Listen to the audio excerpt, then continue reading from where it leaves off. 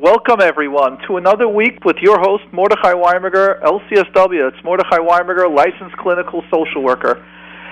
We're looking forward to taking your questions and comments. So the number to call up is 718-683-5858. That's 718-683-5858. And we're looking forward to see if there are any questions or comments that you've got. Just to start with an interesting little concept, and that is that many times people would call me up with a problem or there's something that's happening in their lives. And I hear this from many other therapists, that people just coming in and they're saying, I've got one little issue. But really, there are so many other issues going on. And therefore, what we want to be able to do is we want to be able to create the knowledge and the understanding that when someone's got a certain issue or if someone has a little problem, whatever that should be, what we want to make sure is that they're aware that many times it could be a lot deeper and could be other stuff that are connected to that. So when you go to the therapist and you share with them the issue, one of the things that you can discuss is this a big issue? Is it a small issue? Is this something that has many other shiroshim that it's affecting in other places? So it's important for us to recognize, and it also helps you, the consumer, to be aware as to what's happening, that it's many times a little issue isn't such a little issue, and many times a big issue that might seem to be as a huge issue really isn't that big. So what we're going to do is we're going to go over here to our first caller, to Mrs. S., and we're going to be looking forward to taking your questions and comments. So again, the number to call up is 718-683-5858, 718-683-5858. Mrs. S., you're on with Mordechai. Yeah, hello. First of all, thank you so much for your program. I really enjoy it. And I wonder if you can help me with my problem. Okay. I have a son who just turned 11, actually. And he just can't seem to get to school on time. And I'm just literally at my wit's end. He wakes up normal time until he gets ready. He's a real procrastinator. And I just really don't know what to do. I've tried punishing him. I've tried asking his teacher to punish, his rabbi to punish him. Which number child is this? Pardon? Which number child is this? It's my sixth child, Kanainar. Okay, Kanainar. Very good. Did you ever have this with other children? No. So all your other children were able to do things, be on time, and get somewhere and do it. Yeah. The problem with this child, actually, the things he does enjoy, he does get on. He doesn't have the problem. If he's going on an outing, he'll be there fine, no problem. 5 minutes before, right. Right. He doesn't have a problem with that. He has a problem going to school or going to bed. Mm-hmm. And there are several thoughts that I have on the matter. First, let's start with a regular, normal one, which means he's healthy and he's normal. And it could just be his nature to be a little bit more laid back and chilled out. So if it's something that's very important to him, he could make the effort. If it's not that important to him, like to him going to school or going to bed isn't that important, so he doesn't put such an emphasis on it. And to be aware on step number one is it's not such a problem. Means in a family we've got all different levels, all different ways of dealing with things, different natures, and we want to allow this son to have his nature. That's level one. Yeah. Now, even when a kid's got a certain chilled-out nature, what we want to recognize is it's still our job as parents to be mechanech the children how to speed up and how to be more on time. Yeah. But now that I said that, I still want to say this with a waiver. And when I mean a waiver, I mean that many times parents have this huge pressure and a stress that they are failures, or that we aren't good enough if our kid isn't perfect. And therefore we take it personal and we take it as a reflection on us if there's a problem.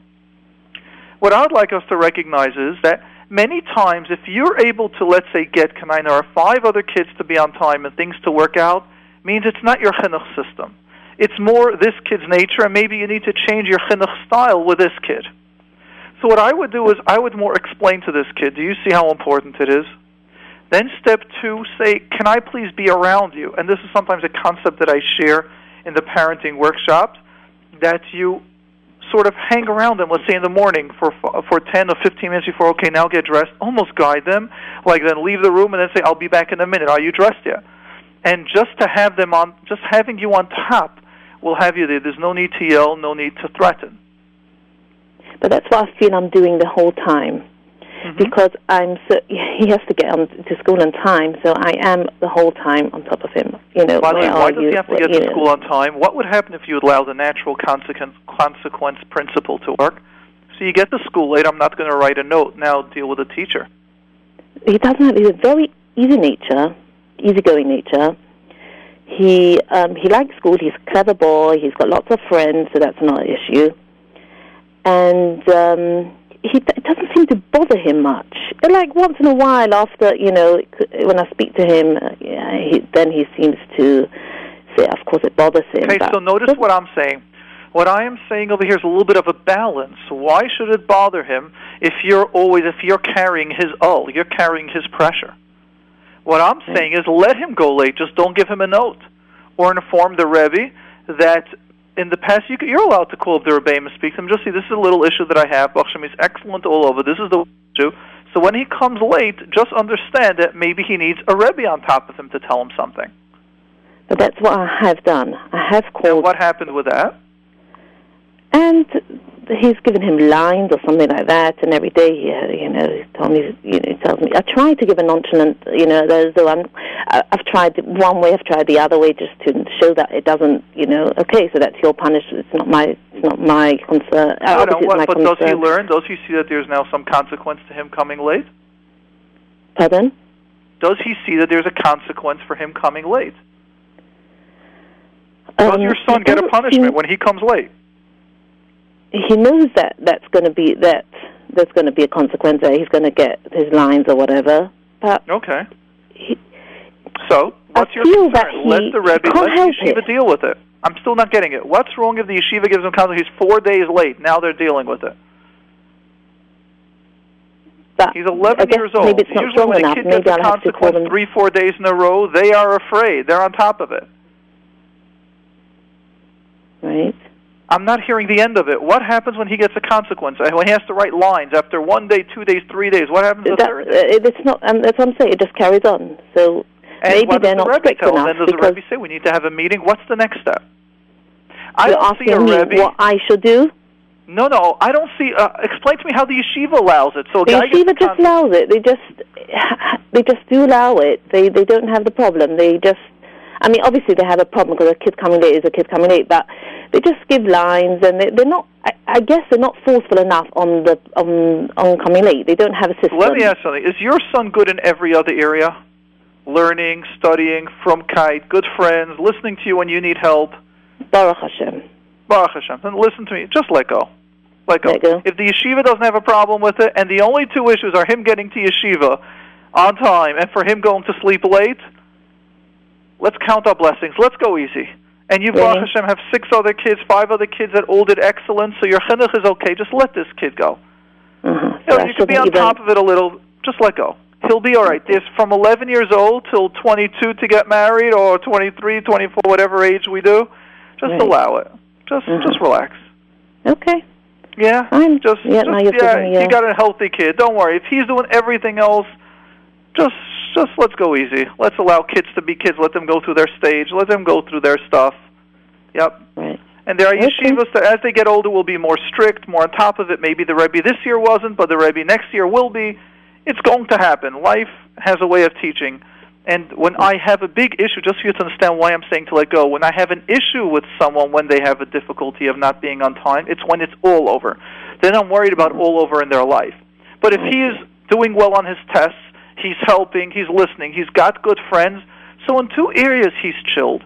Once he gets mature to realize the importance in those areas, he'll be doing those well also. Yeah. Okay. I really appreciate it. Thank you so much. You're welcome. Thank you. And I think we're going to call tonight to start almost an international evening. We've had from England, and we have now Mrs. G from Israel. So let's go ahead and to Mrs. G. You're on the program with Mordechai and Harav Nissim. Hi. First of all, thank you so much for your show and everything. I'm really, really enjoying it and gaining a lot out of it. Thank you. You're welcome. Okay, and my question is, it's actually not, I don't think it's chinuch related, even though she is young. I have a 4-year-old daughter that is having a hard time. She's not talking in school. At home, she's fine. On the phone, she could speak to anyone. With friends at home, she's also okay. But when she gets into the school setting, she just, I guess, she won't say one word? What? Will she say something? Will she whisper? No. Nothing, not a word. She goes along. She does everything that she's supposed to. But so from the minute she gets into school, I just want to be clear, from the minute she gets into school till the minute she leaves, she doesn't talk? No. Does it matter which teacher's around her, or if no teachers are around, will she talk to friends? She comes home telling me that she's not speaking in school. Did you speak to the teacher about it? So I spoke to the teacher. I was with her a whole year. In the beginning, I tried to convince her to speak, but at one point I saw that she was not really listening anyways, so I just decided to let her do what she wants, but I'm wondering what I could do to help her. And you let this go all year? I let it go all year. I tried working with it, but nothing that I did really helped. With it? What are steps? What are things that you did? So in the beginning, I tried to tell her what she could tell. Like, I tried working more that she should speak to her teacher. What she could tell her teacher, how she could start a conversation. Just tell her things and ideas, whatever. You allowed it to go. So first of all, this is generally called selective mutism. I'm not diagnosing because we don't know, but what that is that kids will not speak in certain times or certain places. It could be a small thing, it could be a big thing. And I'm surprised that the teachers and you, not as surprised as in like upset at you or telling you, but this is something usually you deal with pretty quickly. It means if it's 4 weeks, 5 weeks, you start going to a therapist to work on that. And I'll tell you, year is pretty long. She had a few teachers in the beginning. It wasn't like one steady teacher. Until she got her teacher that she was with, but for the rest of the year. Okay, so let's just put it this way. It's workable. Some kids are very easy to work on, some kids aren't.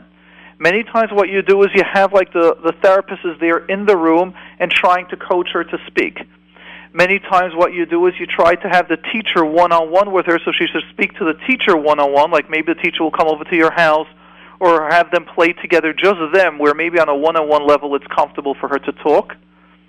You also try to see how she could play one with a friend. You try to bring a friend over to your house, so if they speak to the friend, then in the classroom, once they can do it in one place, they can do it in another place. Many times, once they could speak to the teacher quietly one-on-one, then you try getting them to speak with the teacher in the room a little, or you try to coach them. Selective mutism is workable, but you usually don't let it go an entire year before the therapist gets brought in. This is something usually a therapist is brought in right away. Mm-hmm. So it's workable. What I'm trying to figure out with her, I feel that sometimes she's doing it like just not as selective mutism or something, just to get, just for maybe attention or something. So you think she gets attention by not talking all day? I'll give you an example what happened. She speaks to the teacher on the phone, she's fine. So she told the teacher that she wants to have a birthday party in school. And the teacher said, okay, she should come to school and tell her, remind her, and she'll give her a note. So for 3 days she went to school, and the teacher kept on asking her if she wants to have a birthday, but she wasn't going to tell the teacher. After 3 days, the teacher gave her a note anyways, and she came home very excited that, she didn't say a word, and she anyways got that note. So okay, I understand what you're saying, but we're not going there right now. What I mean is, you need a professional with experience how to deal with selective mutism. Mm-hmm. Or a professional that the social worker might not have to be such a professional. Let's first get the person involved. Get the therapist to guide the teachers. Let them ask someone what to do. There needs to be a guidance and someone with experience, someone to speak to your daughter. How is she in the house? Is she an actionist? Does she run the show? More or less. Harav Nissen, what do you say to this? I want to tell you something that I had this issue with one of my child. that when she was coming from the kindergarten, she was like telling you exactly what happened, everything, every single moment. But in the class, she was really like dumb. Nobody, she couldn't. And we found that in the beginning of the year, the teacher was a little bit loud upon her, and we didn't realize it until it's become a little bit late, during the year. But the teacher was scared her so much, she became like an enemy, and she was a stubborn girl. She is a stubborn girl up to date, and Baruch Hashem, and she showed the teacher nothing empathy. You know what I do? The teacher used to draw a picture, helping us starting picture. She used to throw to the garbage, and we found it later. And then the teacher said she's handicapped. She has to go on until we make evaluation. We found that it's normal girl, but somehow teacher can create some scare on the boy or the girl that. You don't know what to expect, and what we in the house we didn't feel nothing wrong. She sing the songs that they sang in the classroom. She was drawing, she was cheerful, but in the classroom was like nothing. She was like blank. And Baruch Hashem, she's now a graduate from college. That's I said. That's right. Right. That's exactly what we see in selective mutism, is exactly what Rav Nissim said, that when a kid doesn't speak in a certain way, like if it's at home, if it's in school, or if it's with certain friends, what it usually means is that the kid, for whatever reason, is not feeling safe to speak, to express themselves in that area. And it could be exactly as Rav Nissim said, that a teacher was strict or made a certain face. There's a lot of stuff like this that it can be, and that's why we need a therapist involved to identify and then to see what's happening. Let me ask you another question, because it sounds like it's a control issue that your daughter is doing, that she can get away, and like you said, she controls the house. What happens at home if she doesn't get what she wants? So at home I'm dealing with her. She doesn't get what she wants all the time, and I just let her have her tantrums and get over with it. It's fine. But in school, I'm thinking that, on one hand, I'm thinking it could be just that the language, it's the first year that she's going somewhere, and could be that the language for her is also what's making it harder for her. Okay, I thought maybe Yeah, so what I'm saying is you need someone to help you out. It means, like Rav Nissim, they're able to speak to the daughter, they were able to figure out what happened, that's one thing. If something's going on for a long time, for over a year, just get someone with experience. Mm-hmm. Okay, I just thought maybe for the next year if I could, do one or two things. I'll tell you what, or whatever. Let's patch you in. There is a teacher that would like to give a comment, and then let's see if we can have everyone on together. Rav Nissim, can we make a conference of everyone on? Yes. Great. Let's go ahead. Yeah, hello? Yes, hello? Yeah, hi. Okay, I was hearing you very low, so if I don't hear you, then I'm sorry. Okay, great. Okay, so I'm a teacher. I've been teaching for quite a few years, and this year I had an adorable little 3-year-old. I do nursery, who was selectively mute, and the parents knew from before that she's going to be very quiet. So we basically started off the year. She had to see it in the classroom, and she had told her mother at the beginning of the year when it's going to be her birthday, she's going to talk to her teachers. Now, we didn't believe her. She's a little 3-year-old at that point, and we worked with really professionals, and we tried everything, and her birthday was the end of March, just to prove the control of such a little girl. The day of her birthday, she all of a sudden opened up and became a different child. Wow. Now, let's go ahead and take this information. What do we see in selective mute? Now, I want you to know this is normal. And she was an adorable kid. She just didn't open her mouth, not to us, not to the kids. Right, but what that means is their only safety is to be strong in my way. I'm only safe when I go in within myself. Right. And they're not having the ability to see the whole picture. And that's part of the job that we do when you work with a selective mute child, is you give different scenarios. What would you do in this case? One good piece of advice that the very professional, I guess you call it psychologist, told us, that we should act very silly with her. because the breakthrough could be sometimes like a smile, then a laugh, and like that's right, voice comes beautiful. out with it. And we tried that, so we did get the smile and the laugh. But then the day that her birthday was, in the end of March, we had to tell her to be quiet at that point. Like she really opened up to that extreme. And I wonder if we ask her as a therapist, that would be a question I would ask her. What would happen when you turn 4 years old and you can speak? Why? We want to get into their world. What did she respond? Because she was big. She felt very big. Then she felt big. So then the next question that the therapist does is, how could we make you feel very big when you're 3? For you to be a big 3-year-old. Right. And that's what we try to do. To tell her teacher that, we happened to have had a very good time. Me and my assistant, we had a lot of fun, make him leave. She was wearing a green shirt when she was really wearing a pink shirt, or she was wearing a pink headband and it was really purple headband, and she thought it was very funny. That worked very much. Yeah. With little 3-year-olds, it really brought a bunch of smiles and laughs, and that little silliness did get smiles. So we did definitely get somewhere until she started speaking. However, I'm curious, as a therapist, what we try to do with the children, we try to see what will change and how can we get you to feel a big kid now. Do you want to be the Shabbos mommy? Do you want to wear a crown? Should we tell you you're 4-year-old today? Whatever the role is. She was a very smart little cookie. She knew a little better than that, but we definitely had our breakthrough. It was really very exciting. That's right. I'm glad you're sharing the information. I still would like us to realize what we do in therapy with even 3-year-olds, 6-year-olds, whatever the age should be, is we try to understand what, why, and then how can we get that safety feeling some other way besides for being tough and strong. Right. Right. Excellent. So thank you. Should I broach the subject with her and hear what she has to say? I think you could, but I think you've tried all year. So you can try, but I think you need to be aware, besides for you doing it, is get a therapist involved. I mean, if you want, you could take my number off the air. I'm okay with it. I don't understand what that means. She said she wanted to speak to me. Oh, I didn't hear that. No, I'm saying to speak to my daughter. In the beginning of the year, I tried speaking to her, but then I decided that maybe I should just ignore it and all right. let her. What I'm saying is now get professional advice. This program I did. I spoke to the school therapist, and she also advised me to just ignore her and let her, Okay. If that's what your therapist suggested, stick to that therapist. Contact the therapist, say it's an entire year. Should we wait till the next year? Or I would just get a second opinion. I usually I'm not comfortable with that opinion. I'm not comfortable with a therapist that doesn't see. Did the therapist actually see your kid? No.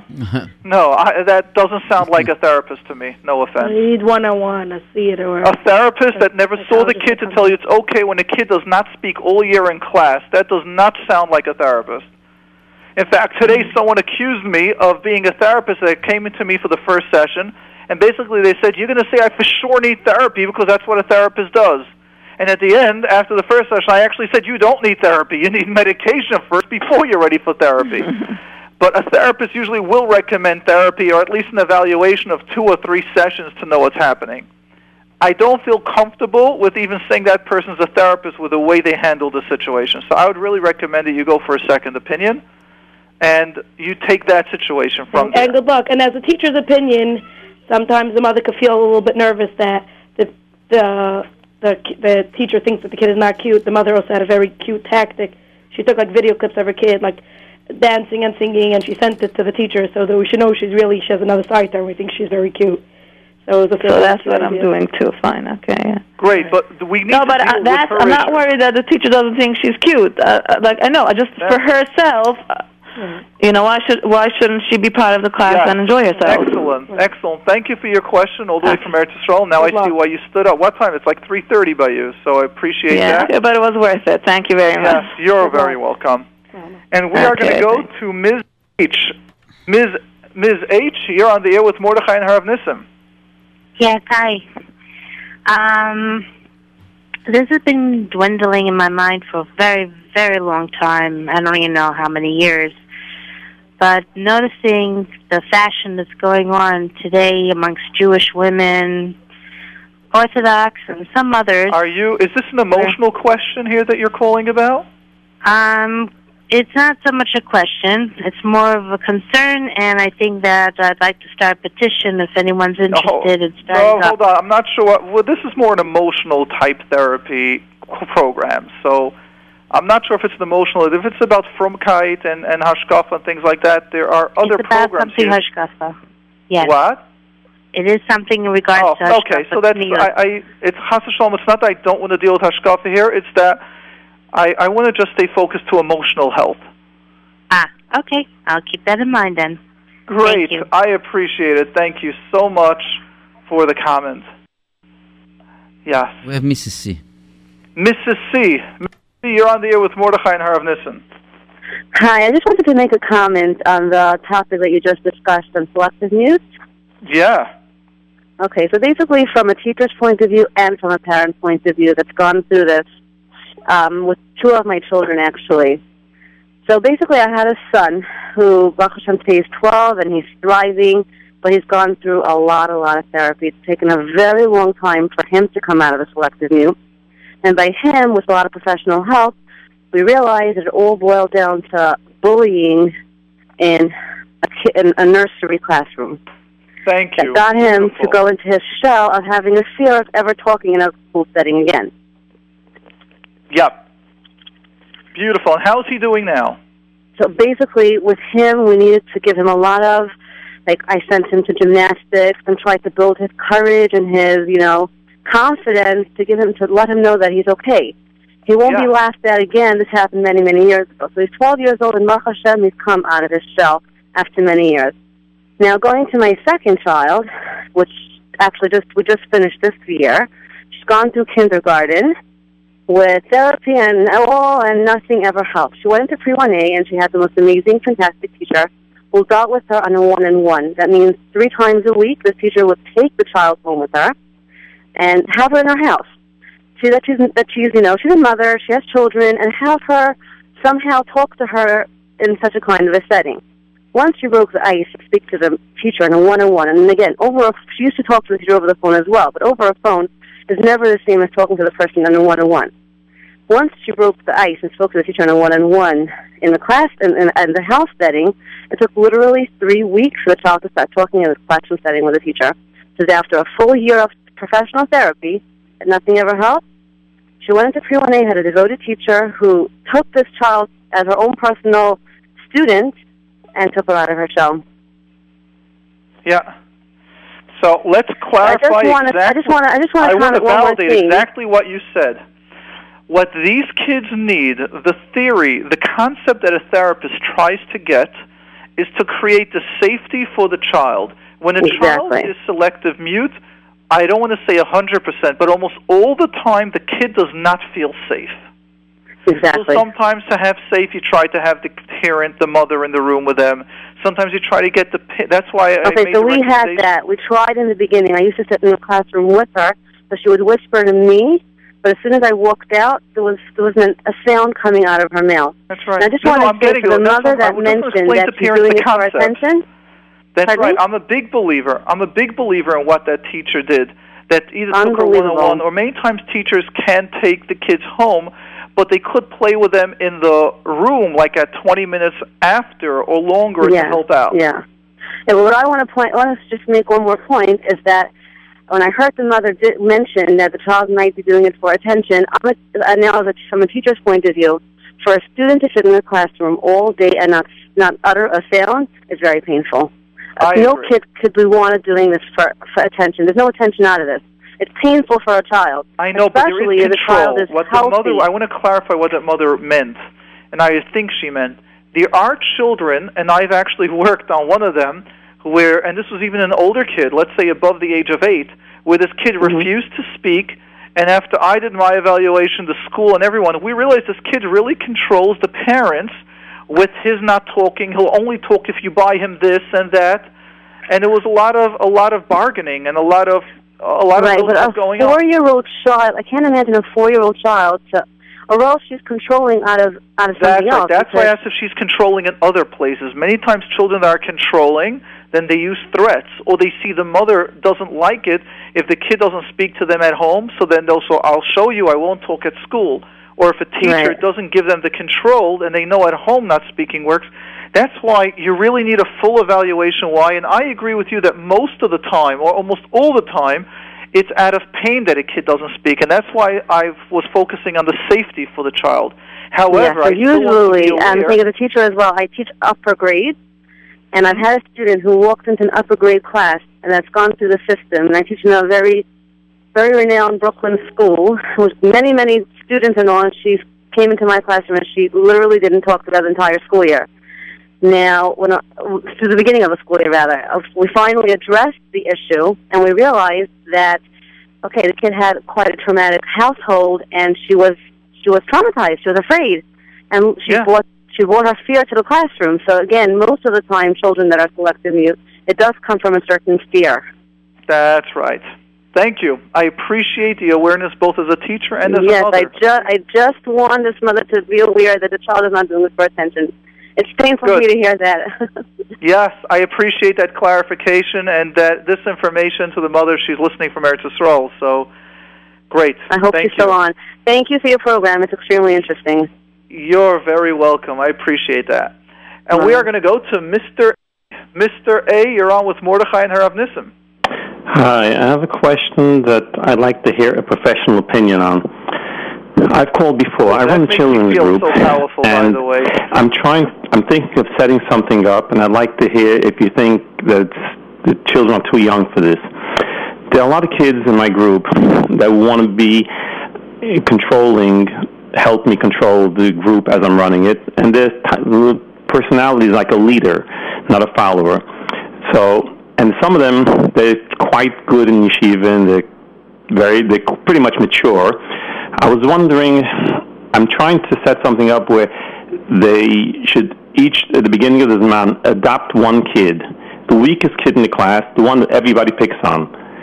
They should adopt him, like, to mentor that child and to learn with him on top of his regular chavrusa. So he's not going to be fall back because he's not learning enough or he's too much concentrating on somebody else. But besides his own limudim, besides his learning with his regular chavrusa, he should learn with the weakest kid in the class. He should also make it known that anybody that starts up with this child, bullies him or calls him names, is starting up with him, and they have to answer to him, not to that child. And they know that he's a strong child. He's not going to take it from anybody. So in a way, he's mentoring and protecting the other child, and hopefully, but after he's finished learning his own shirim, he's going to make sure every week that this other child knows the Gemara or the Mishnayos that he's learning in class. In a sense, yes, it's an adult type of thing. But you also learn a lot of things. You learn that you have to give. You learn you can't have everything you want. You appreciate what your parents are going through raising you when you're a hard case. So I think at the age of 10, 11, or 12, it helps the child mature a lot. What do you think? Am I getting him too much? What do you say to this, Harav Nissim?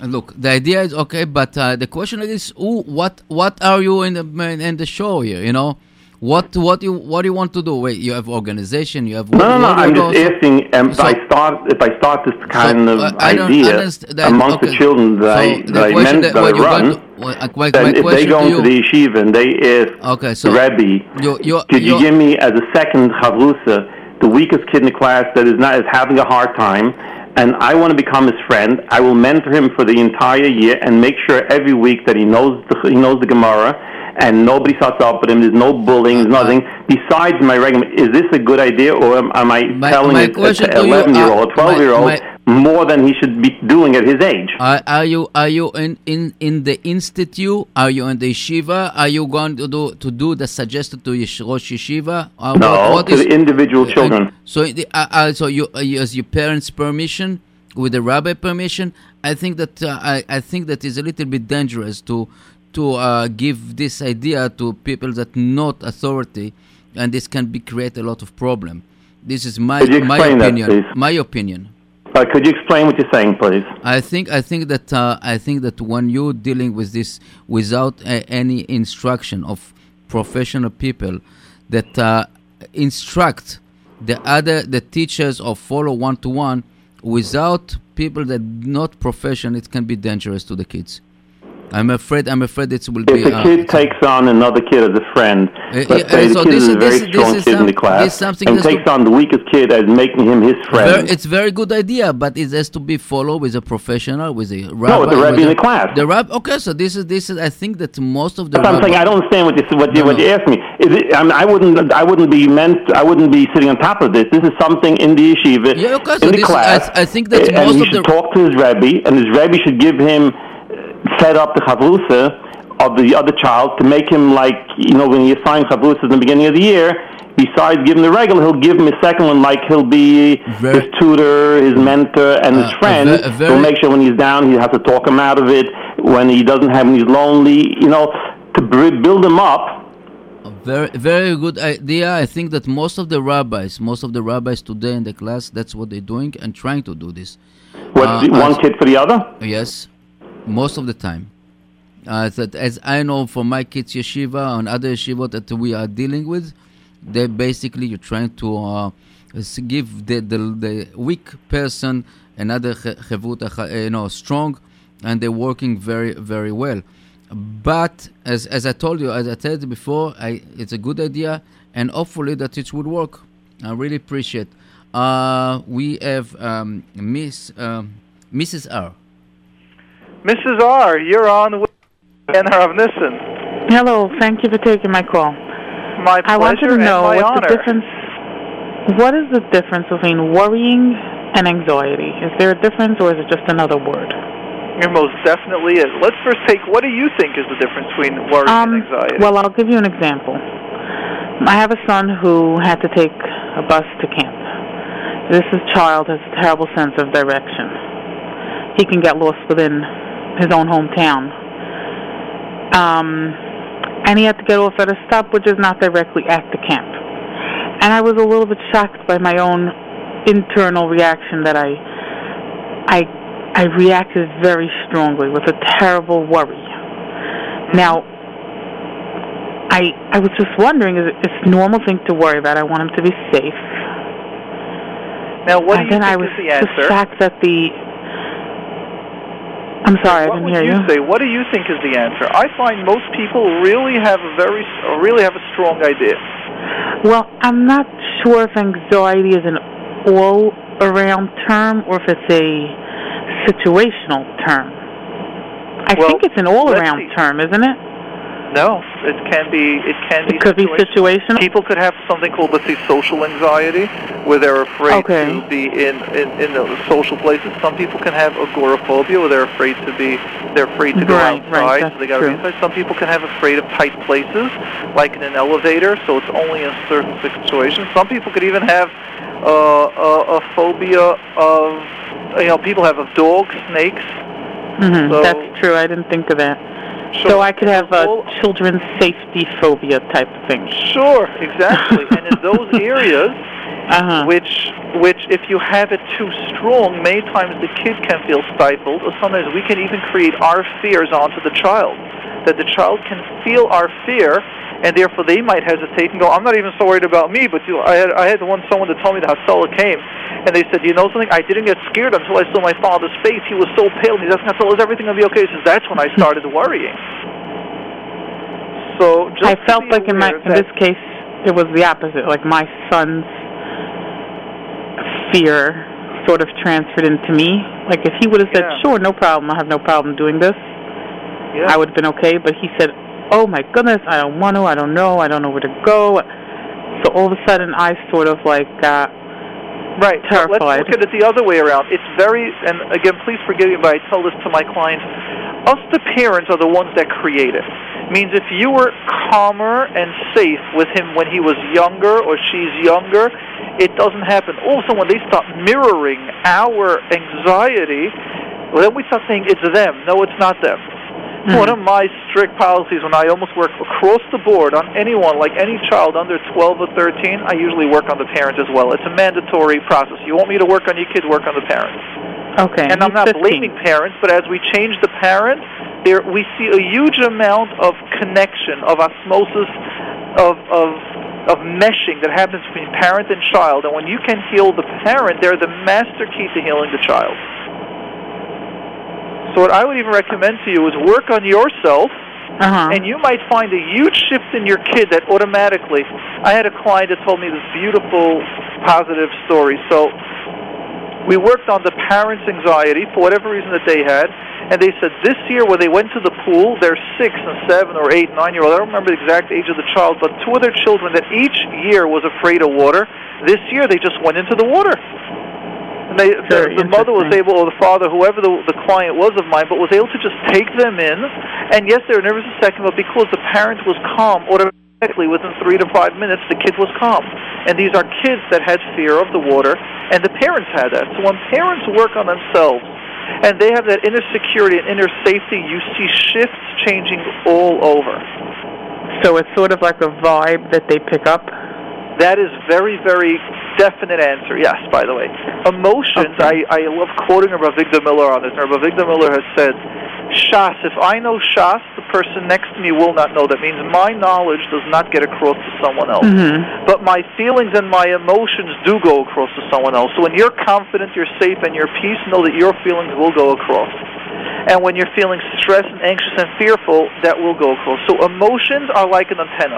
When you're around an anxious, stressful person, remember, we're not calling you anxious where you're not functioning. We're just saying we're just saying there's a certain level of fear, we'll call it. We don't even have to call it anxiety, but a certain level of fear that then can build.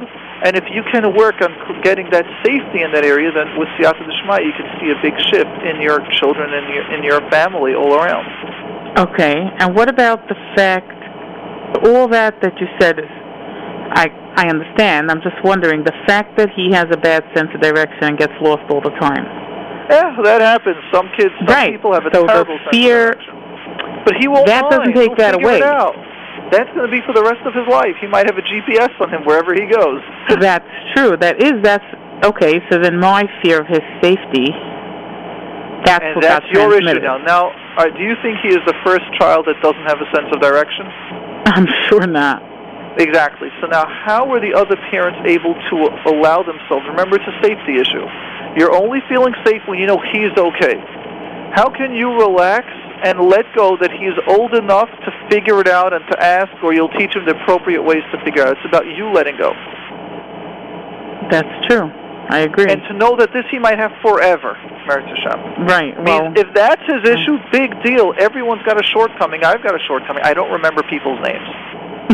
I've tried. I've even bought, when I was younger, I bought like programs with tricks, and you make different pegs, you make different associations and things like that. I even remember like the first 10 things, like they teach you how to attach the number 1 to a certain image. I probably remember the first 6 things.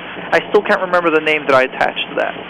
I tell my clients, you're very lucky. I'll remember every one of your issues in every session but I will not remember your name to associate it to. So usually when a client calls up, I got to like look at one chart. Once I see one session, I remember everything. Wow. Definitely a plus in a therapist. Or not. Imagine someone calls up 4 or 5 years ago, or even someone from 3 months ago, and I just can't find their chart. I have no idea who they are. Unless I tell them, tell me what we worked on, and once I get the issue, I remember it. But I'm just saying, do you know what? Imagine I want to learn Gemara. When I learn Gemara, and for those of you that pay attention, whenever I would quote a Gemara, I will not remember which Tana or Meir said it. I'll remember which Masechta. I'll remember what the blot looks like. I won't remember which page. I have to actually go through the Masechta and look at that. There are shortcomings to every nature, but in emotions, I'm very, very good at that. Every strength has a weakness. Every weakness has a strength. He might not be good in directions, but he can be fantastic. Usually those definitely types of natures has are unbelievable in Gemara. I'm definitely not worried about other things. This was just one thing that got me. That's right. So now, scared. How can you let go? It is a fear. It's actually definitely, magnified by summer stories and different things, and just. That is your fear. Let's call it fear. I don't even want to diagnose anxiety. Let's call it fear, and fear is workable. And when you work on it, he'll feel safer. And when he might even get lost several times, instead of getting fearful, which might be in him from Oive, you're lost, to feel, okay, so I'm lost, I'll get there. We'll figure it out. Yes, well, I did calm myself down, and I did speak to him, and he was okay after that. So it definitely worked. Okay, great. Okay. Thank you for calling in. Thank you very much. I appreciate that. Okay. And we're going to, just before we go to England, I'm just going to read over here a message that we got. selectively mute as a young child. I remember the experience. I felt trapped by my own doing. I could not speak in class because I made up my mind not to. I felt stuck. It was very painful. Yes, it was, and yes, it is. Harav Nissen, what do you say to this message? Yeah, I think that's really something that is reflect all these kids that somehow trapped in between the fear to talk and the power or control power of the their own will. That they want to show that they are really in power and control. So this is something in between, and especially in the young age, they don't know how to express it. So this is something that very, very important for all the teachers and the parents to look into it. Yes, beautiful. And we are going to go now to Ms. R from UK, from England. And wow, we're really having international callers today. Hello? Yes, hello. Hi, sorry, Mrs. R. Mrs. Sorry, okay. Mrs. R. Okay. Yes. Firstly, am I clear? Yes, we're hearing you pretty clear. Okay, firstly, I want to thank you for your line, which is really helpful, has helped me in lots of areas. Secondly, for your anxiety workshop, which I've signed up to. Thank you. Which was also amazing. I appreciate that. Okay, and thirdly, to my question, my parents are going on holidays, and I'm staying here. There's been a bit of a problem with my brother to join the trip of my parents. They're going out of town, and they would like me to take the responsibility of my brother, and I would not really happy about it. Am I supposed to feel bad? So this is a major question that's not a simple little question. And let's understand your question. Your question is, your family's going on a vacation, on a holiday as you call it, and you're not my parents, going... not my family. I'm staying here with my children. Yes. And your parents are going, but they're leaving you. And they want you to watch your younger brother. Yeah. Now, let me ask you a simple question. Why don't you want to watch your little brother? It's not so simple. They're not really putting him into a routine. He's not so little. He's 15. Yeah. I can't put him to bed at 8 o'clock and say, okay, well, I've got the evening for myself. So you need a little space for yourself. If I have to look after my younger brother, it means I have to move to my parents' apartment. And why? It's difficult for me. Wait, Sorry? why? Why can't your brother move into your house? I don't have place. I don't have place where he should sleep, so it's not an option. And the recliner, the couch in the dining room or the living room? No, we live in a very small apartment here in London, so it's not really an option for him to come to live by me. It means moving out my... No, let's stop there. I'd like to stop you at that point. You see, when we want to do people a favor and we're stuck on a lot, like in certain things that have to happen, that's when it gets very tight. What happens if you could think about how to make it comfortable for you? Maybe he stays a week by you. Maybe you do it in your apartment. No, I feel my parents are being a bit, codependent, okay, so you don't want to, okay, so when we'll need you to help us out, we'll think twice about it also. Now, I feel they're being codependent. I told them a whole way along. Why is that codependent? Why can't parents say, we give you so much, we're asking you a favor? What's wrong with parents actually saying that? I feel it's too difficult on my part. Well, many I feel moving out from my house, it's too difficult having someone the whole time. I have only little kids. I don't have someone to come to. So what? Many times you ask them favors that it's difficult. That's what parents do.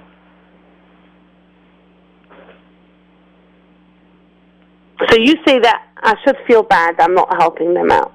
What I'm saying is there's a price to everything that we do. I'm not telling you to feel bad. I'm telling you then don't do it if you don't want to do that.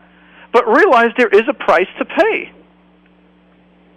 When you're 3 years old, it's a one-way trip. Parents are giving the whole time. But when you're an adult, sure, I believe in giving back to your parents. And when parents are 80 and they need to come into our house, for those of us that have the schus that we're able to do it, kol hakavod. If you can't do it, and they need to go to an assisted living or the parent wants it, that's okay. But, yeah, we should be taking care of our parents or divide it or work it out. Sure. So you see that you can never say no to your parents? Did you hear me say that? You heard me say pay the price. You could tell a parent no, but then their parent can tell you no as well. You want I'm not upset that they're telling me no. They didn't sure you tell are. me You're no. telling me they're being codependent. Very giving parents. If you say no, that they tell you, then be aware we will also be telling you no sometimes. And you're not liking that. Why not? Your parents can tell you no, just like you're telling them. Both of you are adults. Yeah, 100%. I also don't like the fact that they're telling me no, but I never place a burden of them. They're not going away for 1 week. They're not going away for 2 weeks. They're going away for 3 weeks. It's a very big undertaking. I have all my kids when you have a baby, how long do you move into your parents' house? Yes, I do move in for 4 weeks, and I'm not saying that. How many kids have to be moved around? How many hours of sleep does your mother and father lose? How much time is it now with your husband there that your mother or the sisters can't be comfortable with how they're walking and dressing and coming? Yeah, okay, so you've made me look at what I'm saying is, in a family, there's a give and take. There's a give and take going on over there. Parents are allowed to ask us, and we're allowed to stretch over backwards. Yes, we are. Yes, we are. Now, if it doesn't work for you, you're allowed to say, I can't do this, and say, Mommy, Tati, let's work it out. I could take him for a week, or I can't move into your house. My kids need the stability, need the structure. What are we going to do with your son, with my brother? Will he have a seder? Will he have chavrusas? You work it out. You could say it's too hard 3 weeks. Can I do a week? But you're working it out with them. You're showing them I care. It works two ways. Harv Nissen, what do you say to this? First of all, I want to ask that you have another sibling? I do have another sibling, and she just takes life much more easy. I'm the oldest at home, that's the starter. You are the older one, right? Yeah, I'm the oldest. Yeah, okay, the oldest one. I tell you the truth that it seems like something has to be defined, your relationship with your parents. With all the respect, I think that you have to define what the relationship, if it's a giver or taker, and I don't see the problem. It's much deeper, in my opinion, than you take your brother. But what Rav Nissen is saying is somehow by you being the oldest, it's like everything gets dumped on you, and the question is if there can be divided. 100%. That's what I feel. I'm the oldest. I've got a brother that's the next, and I've got a sister that's the next. The sister that's the next okay, my brother, he won't be able to do. He doesn't live here, so he won't be able to do it. But my sister just feels my parents don't rely on her, and she doesn't care, so she just thinks I'm the one that always asks and always. There we go. So now let's see what the issue is. So now let's change the question. So now, I addressed your question the way it was asked. Is it right for parents to ask a kid to take in a brother for 3 weeks? And to that, the answer is definitely. Harv Nissen, would you say that's correct? Yes, definitely. Yeah. Parents do so much for us children. We should be thankful we can help in return. Now, your question is a little bit... Exactly. Now, your question is different.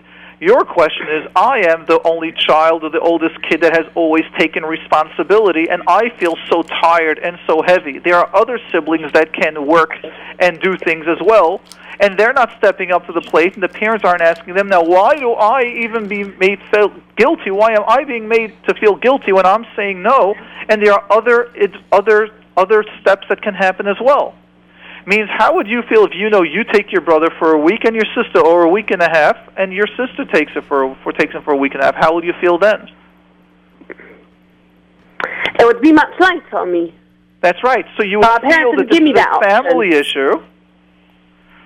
So now, that's what Rav Nissen said. This is now a family dynamics. A family dynamics situation, it's never a question about what should I do. It's about I'm feeling burdened. And that is the role that oldest children take. And the role that older children take and it's a natural, somehow the parents get used to the oldest kids take care of stuff. So therefore, what's happening is, we're used to the position of we give. If there's a problem, we take over, and the second and third children always have a way of getting out of it. So the oldest child always feels heavy. And I heard from someone that, again, it's not just a sort of a joke, saying the reason why a Bechar gets Pishnayim, why does a Bechar get double the amount of a portion in the Yerusha? Because they got double the work throughout all the years. Means they get the extra credit, but at the same time they also get the extra work.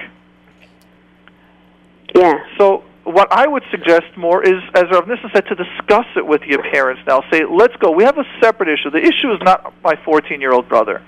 The issue is that somehow in dividing responsibility in the family, I get the heavy brunt and I'm feeling it's too much for me. Let's balance it out.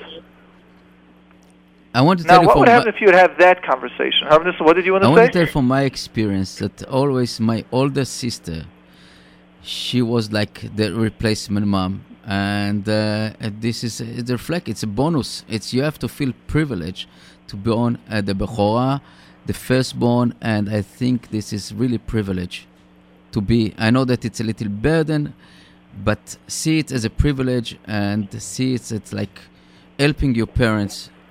This is what I see. Always, all the Bechor is something that it's like the firstborn is always a different personality. Yep.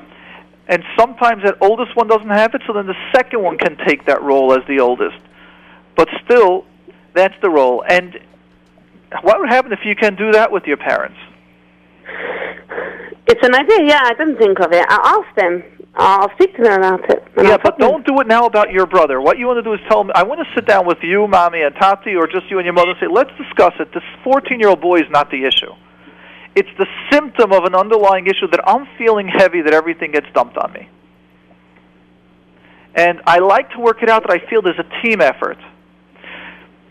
All right, so we've got 30 seconds left to this program. So I'd like to thank you for calling up. I originally used you as like your question as to get an awareness that, yes, children can give back to the parents, and in your case, you're feeling overwhelmed. So I'd like to thank everyone for calling in, the international callers, several from England, from Israel. Thank you very, very much. You're welcome, Rav Nissen. Thank you for having us on. I appreciate it and all the insights. Thank you, Rabbi. Thank you. It was a pleasure. Yes. Have a good evening. A good evening.